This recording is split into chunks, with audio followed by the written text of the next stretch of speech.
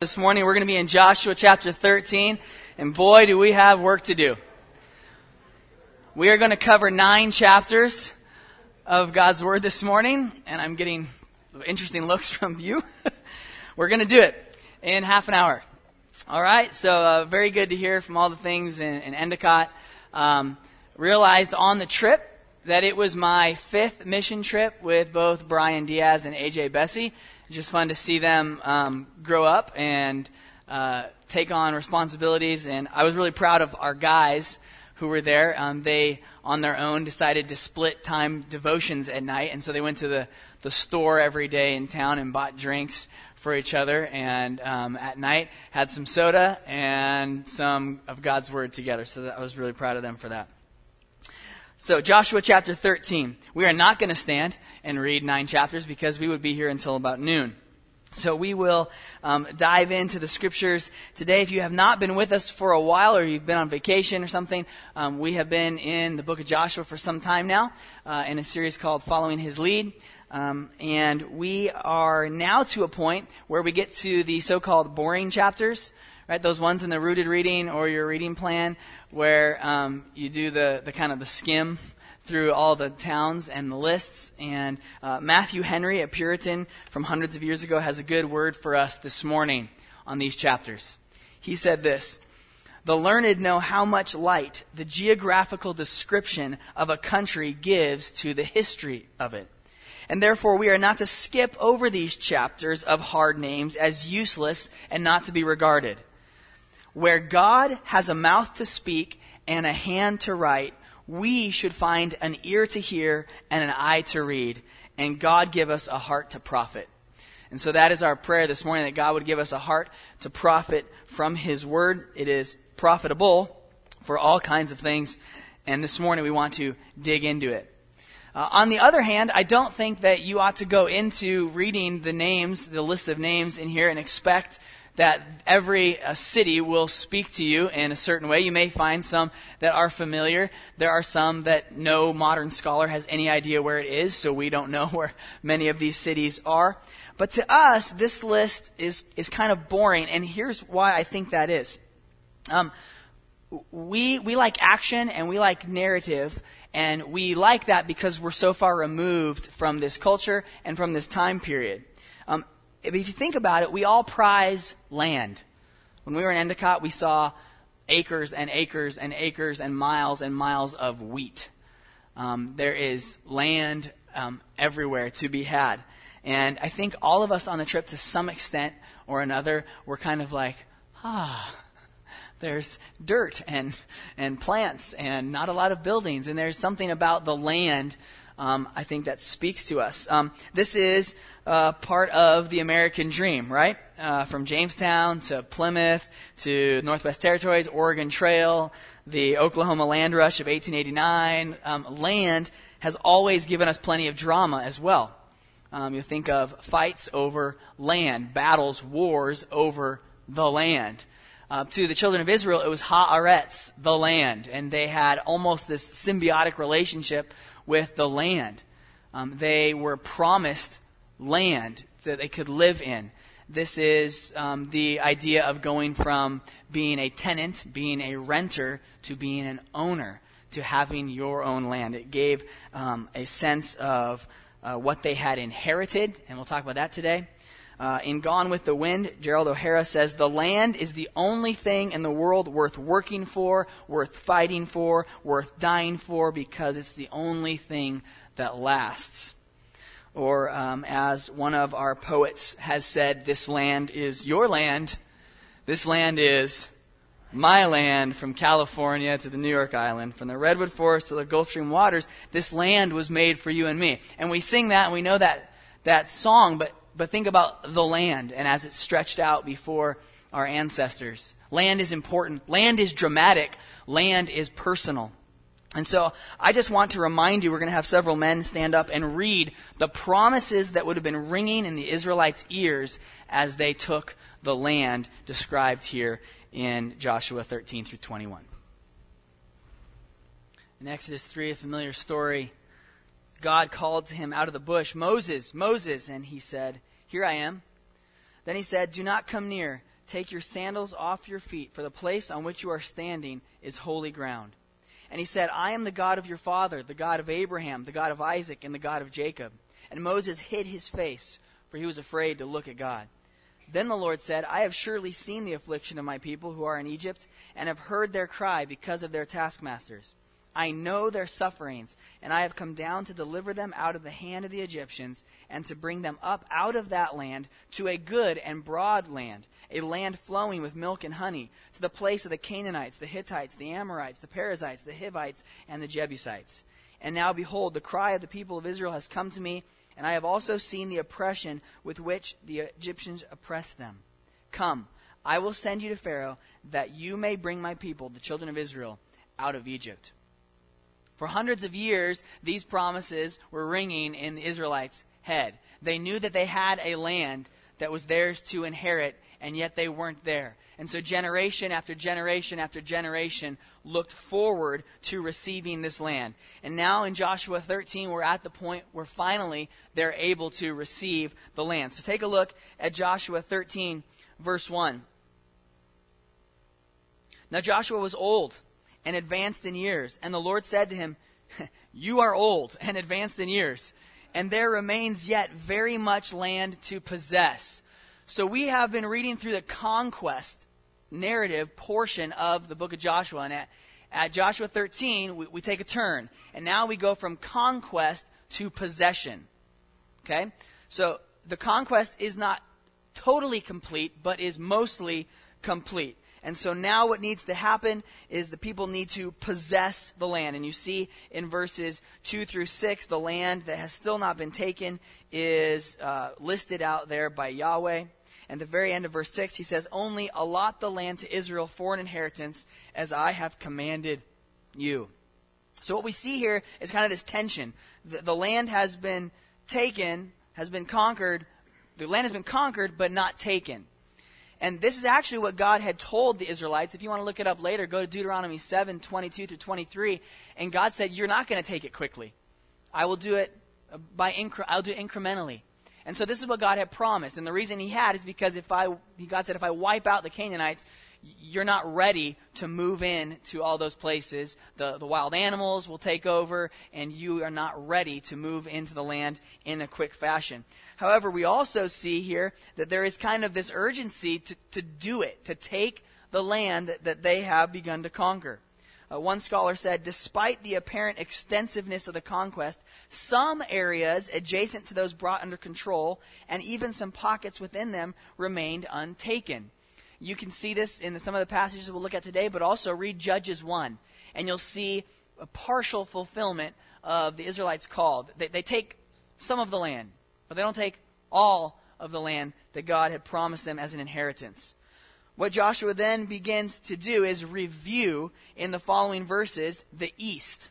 So east of the Jordan River is now given. You'll see that the 2.5 tribes here on the map that took the eastern side, this happened back in the book of Numbers, had asked Moses for this land on the eastern side of the Jordan.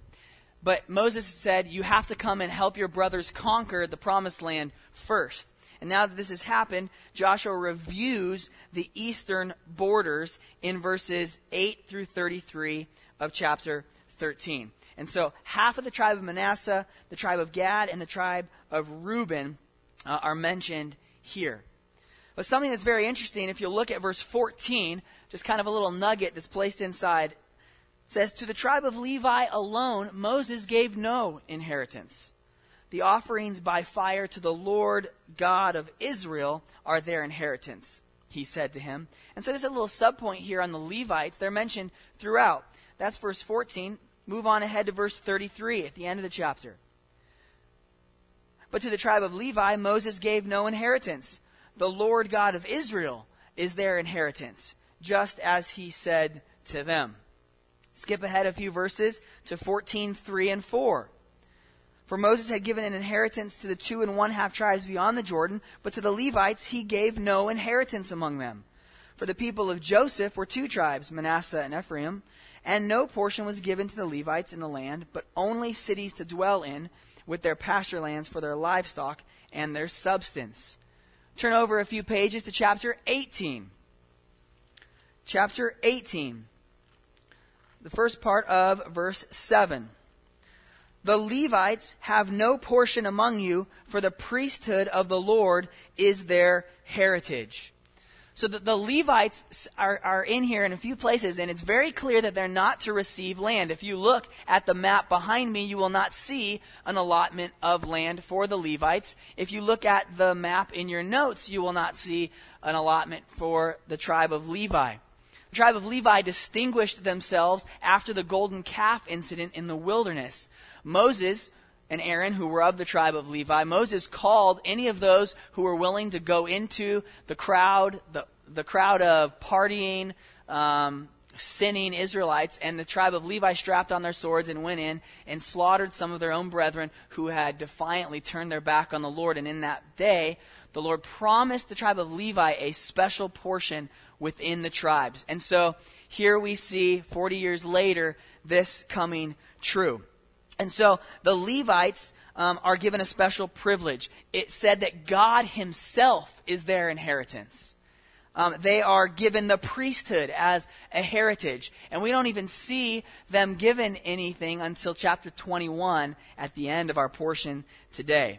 But the Levites were sort of like the local pastors. They were the ones who were sprinkled throughout the land. We'll see in chapter 21 they received 48 cities in which they are to teach the law of God to the people. They were also given instructions and jobs to do at the tabernacle and later on in Israelite history at the temple. Well, in chapter 14, if you go back there, we move to the west. So now we move to the western side of the Jordan River, the land of Canaan proper. In the book of Numbers, this is actually the land that God promises to the children of Israel. And what is incredible here is the story of Caleb. And again, we're going through 9 chapters, so there are things we're going to miss, like going through the process of how they cast lots to do the allotment of land. But you can look at your study Bible and look for some of those notes. We're going to skip ahead to Caleb in chapter 14, verse 6. And unfortunately, we don't have time to read all of this, but this senior citizen is one of my heroes. He is my father's favorite character in the Bible and is a man of God. If you read through the Pentateuch, the first 5 books of the Bible, Caleb disappears in all but a few mentions after Numbers 14, when he and Joshua are the only 2 spies that go into the land that tell the people, we can take this land. And then he's gone. He disappears. And now 45 years later, Caleb reappears on the scene. He's 85 years old, and he says this in verse 8. But my brothers who went up with me made the heart of the people melt, yet I wholly followed the Lord my God. And then he recounts that Moses swore land, a special inheritance for Caleb. And in verse 10 he says, behold, the Lord has kept me alive, just as he said, these 45 years since the time that the Lord spoke this word to Moses, while Israel walked in the wilderness. And now behold, I am this day 85 years old. I am still as strong today as I was in that day that Moses sent me. My strength now is as my strength was then for war, for going and coming. This man is a ferocious beast. He wants to take his land. God promised to him. He's waited patiently 45 years to receive his inheritance. He is itching to get in there. And so Joshua blesses him, and he gives Caleb, in verse 13, the very important city of Hebron in the south of Judah. If you can look at your map in your notes or up the map up here, Hebron is down in the south. David eventually made that his first capital city. Caleb is going to go in and take the land, and if you move ahead in chapter 15, it comes back to the story of Caleb in the midst of the allotment of Judah. So Judah is the first tribe to receive their land on the western side, and in the middle of that story, because Caleb is from the tribe of Judah, we come back to Caleb and we see what he does. And it is very interesting in here that we notice in verse 13 of chapter 15 that Caleb gets Hebron. It used to be called Kiryat Arba. Arba was the father of Anak, and I love this part of the story. The reason that the Israelites 45 years before had not taken the land, they had listened to the 10 spies, is because those 10 spies said, and the sons of Anakim are in the land, and we're like grasshoppers in their sight. What distinguished Joshua and Caleb was them saying, so? We have God on our side. And they said that, and they were almost stoned for saying that. But the Lord intervened. And here, 45 years later, Caleb asks for the land. And what land does he ask for? He specifically asked for the land where the Anakim are.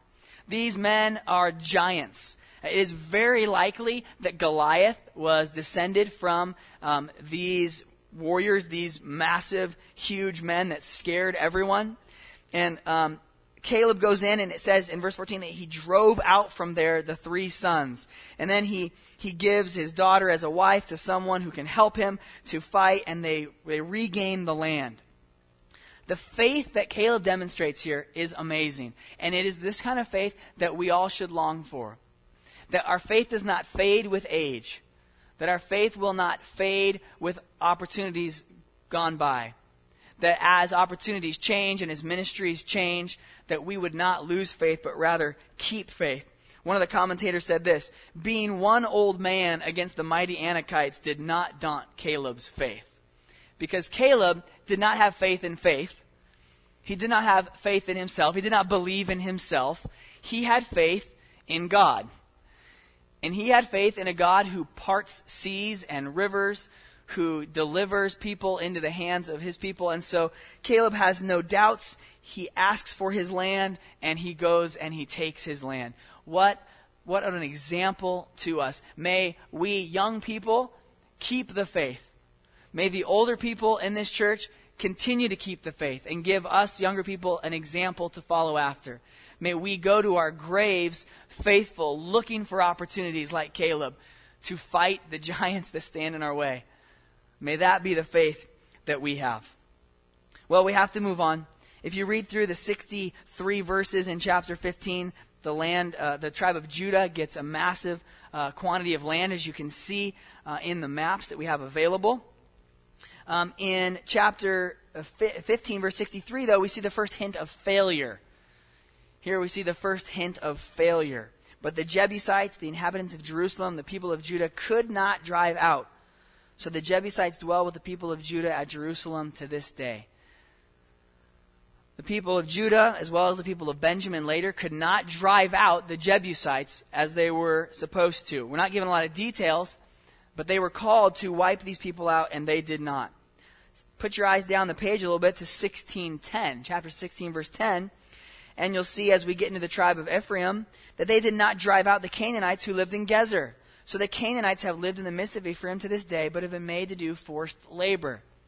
The tribe of Ephraim did not take these people out at Gezer as they were supposed to.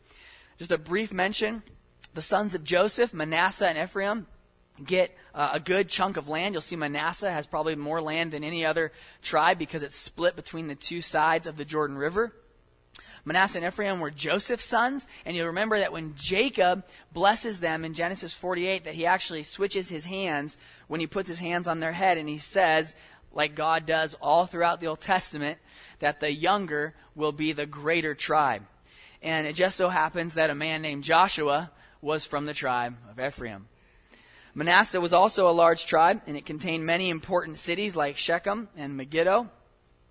And once we get to the end of chapter 17, where we see the allotment of the land, we see again that Manasseh could not take all of possession of the cities that they were supposed to.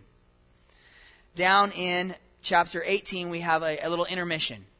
Okay, so the part of those older movies that stopped, gave us some time to use the restroom, listen to some good classical music before the second part of the movie. And chapter 18 is like that. And we come to a new city named Shiloh or Shiloh.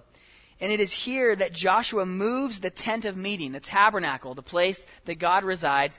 And Shiloh becomes the religious capital of Israel. It is centrally located, 10 miles north of Bethel, about 30 miles north of Jerusalem in the hill country of Ephraim, right in here. You might see it on your map as well in the tribe of Ephraim. Well, at this point, there are still 7 tribes that have not received their portion. And we see in verse 3 that Joshua blames them for it. So there's a laziness, there's a slothfulness here to take the land. See, they were all about conquering the land. They went in and fought, but it is one thing to fight and defeat a foe. It is another thing to come in and occupy the territory and set up a peaceful existence in that land, where you must set up farms and you must set up regions for your cattle and your sheep. And so these 7 tribes had not yet taken their land. And so what Joshua does is he takes 3 men from the 7 tribes, so 21 men, go in a road trip all around the remaining parts of Israel and take notes on the geography, on the rivers, on the mountains, on the crops, and come back and report. And the last 7 tribes receive their inheritance, starting in chapter 18 with the tribe of Benjamin. Benjamin is a small tribe. It's kind of squished in between the larger tribes of Judah and Ephraim. It contains an important city you may have heard of called Jerusalem. Also cities like Gibeon and Jericho.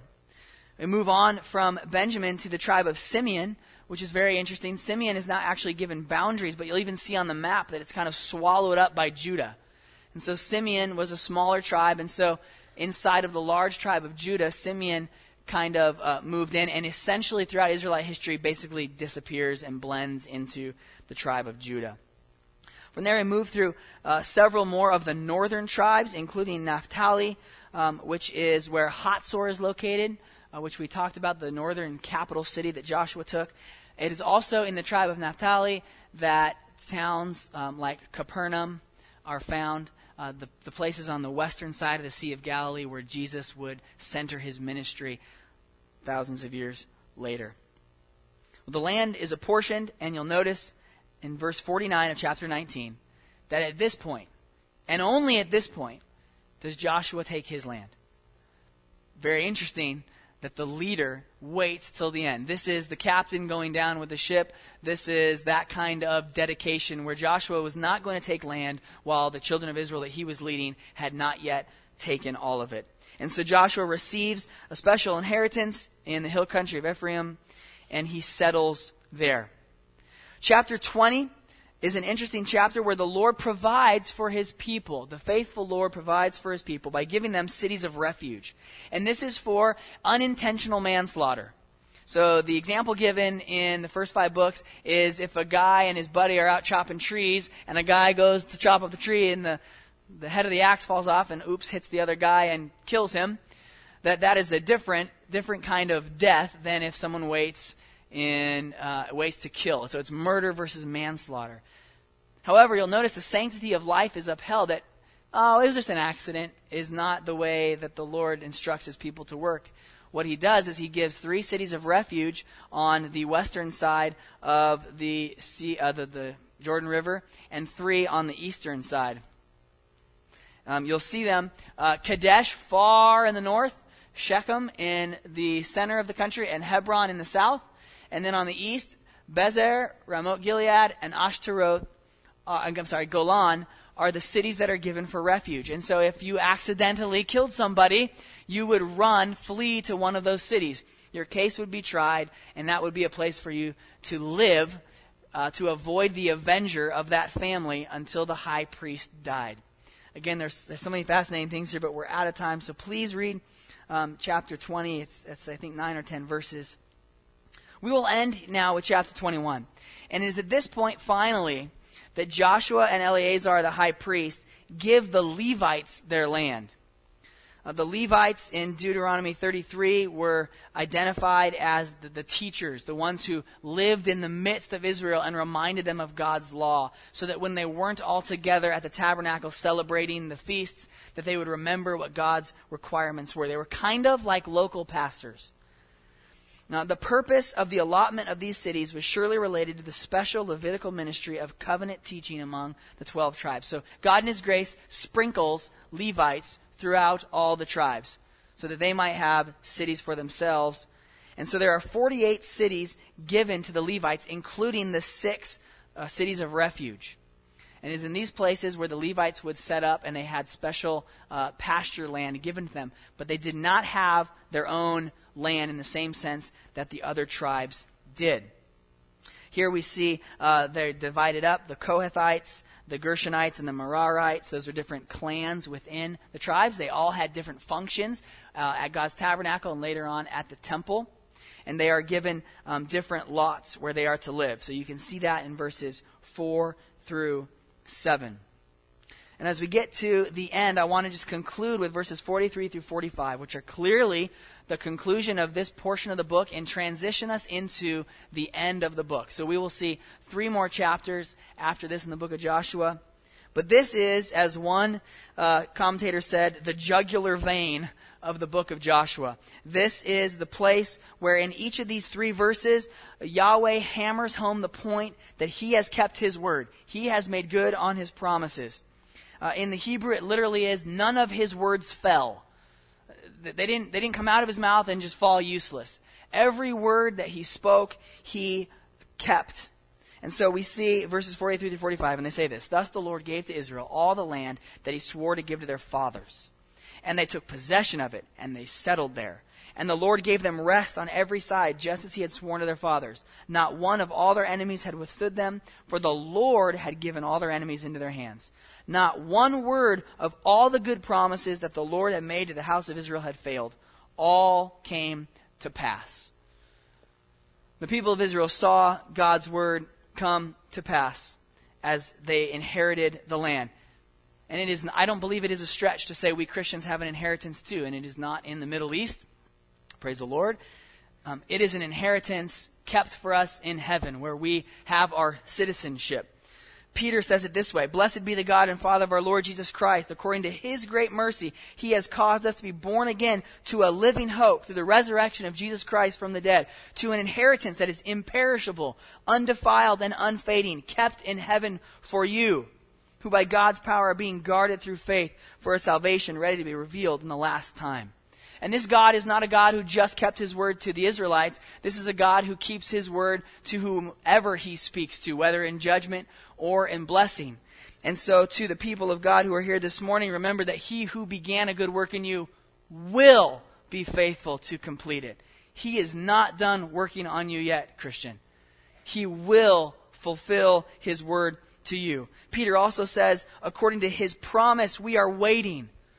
We are waiting for new heavens and a new earth in which righteousness dwells. And one day, beloved, when we receive our inheritance, this is what Revelation 21 says about the Christian's inheritance. The God who keeps his word, none of his words fall to the ground, says this through the Apostle John: Then I saw a new heaven and a new earth, for the first heaven and the first earth had passed away, and the sea was no more. And I saw the holy city, New Jerusalem, coming down out of heaven from God, prepared as a bride adorned for her husband.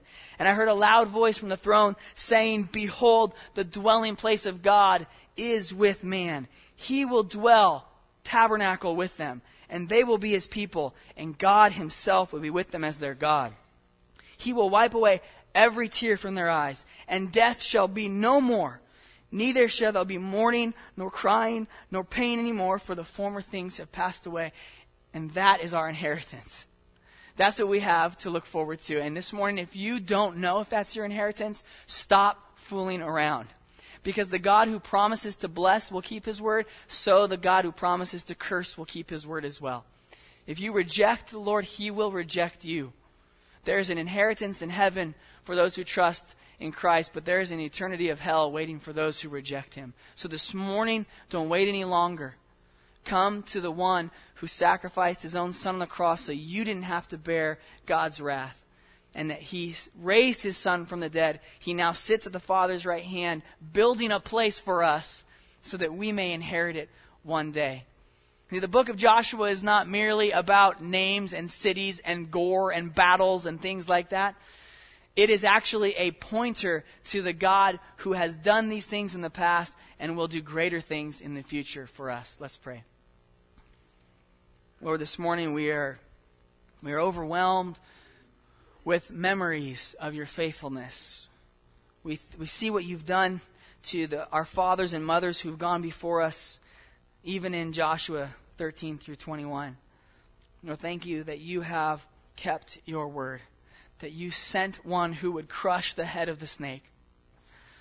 Lord, that you have provided a sacrifice once for all so that we no longer come and sacrifice lambs and goats and pigeon and oxen, but we remember the sacrifice of the slaughtered Savior, who in our place and for our sin took not only nails and a crown of thorns, but took your righteous anger. And on that cross he said, "It is finished." Lord, we trust you. We trust that what you've said, you will do.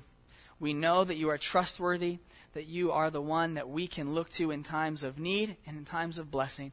So, Lord, guide us this week. Help us to see evidences of your faithfulness to us and help us to praise you for them. Help us to find opportunities to share those faithfulnesses to others.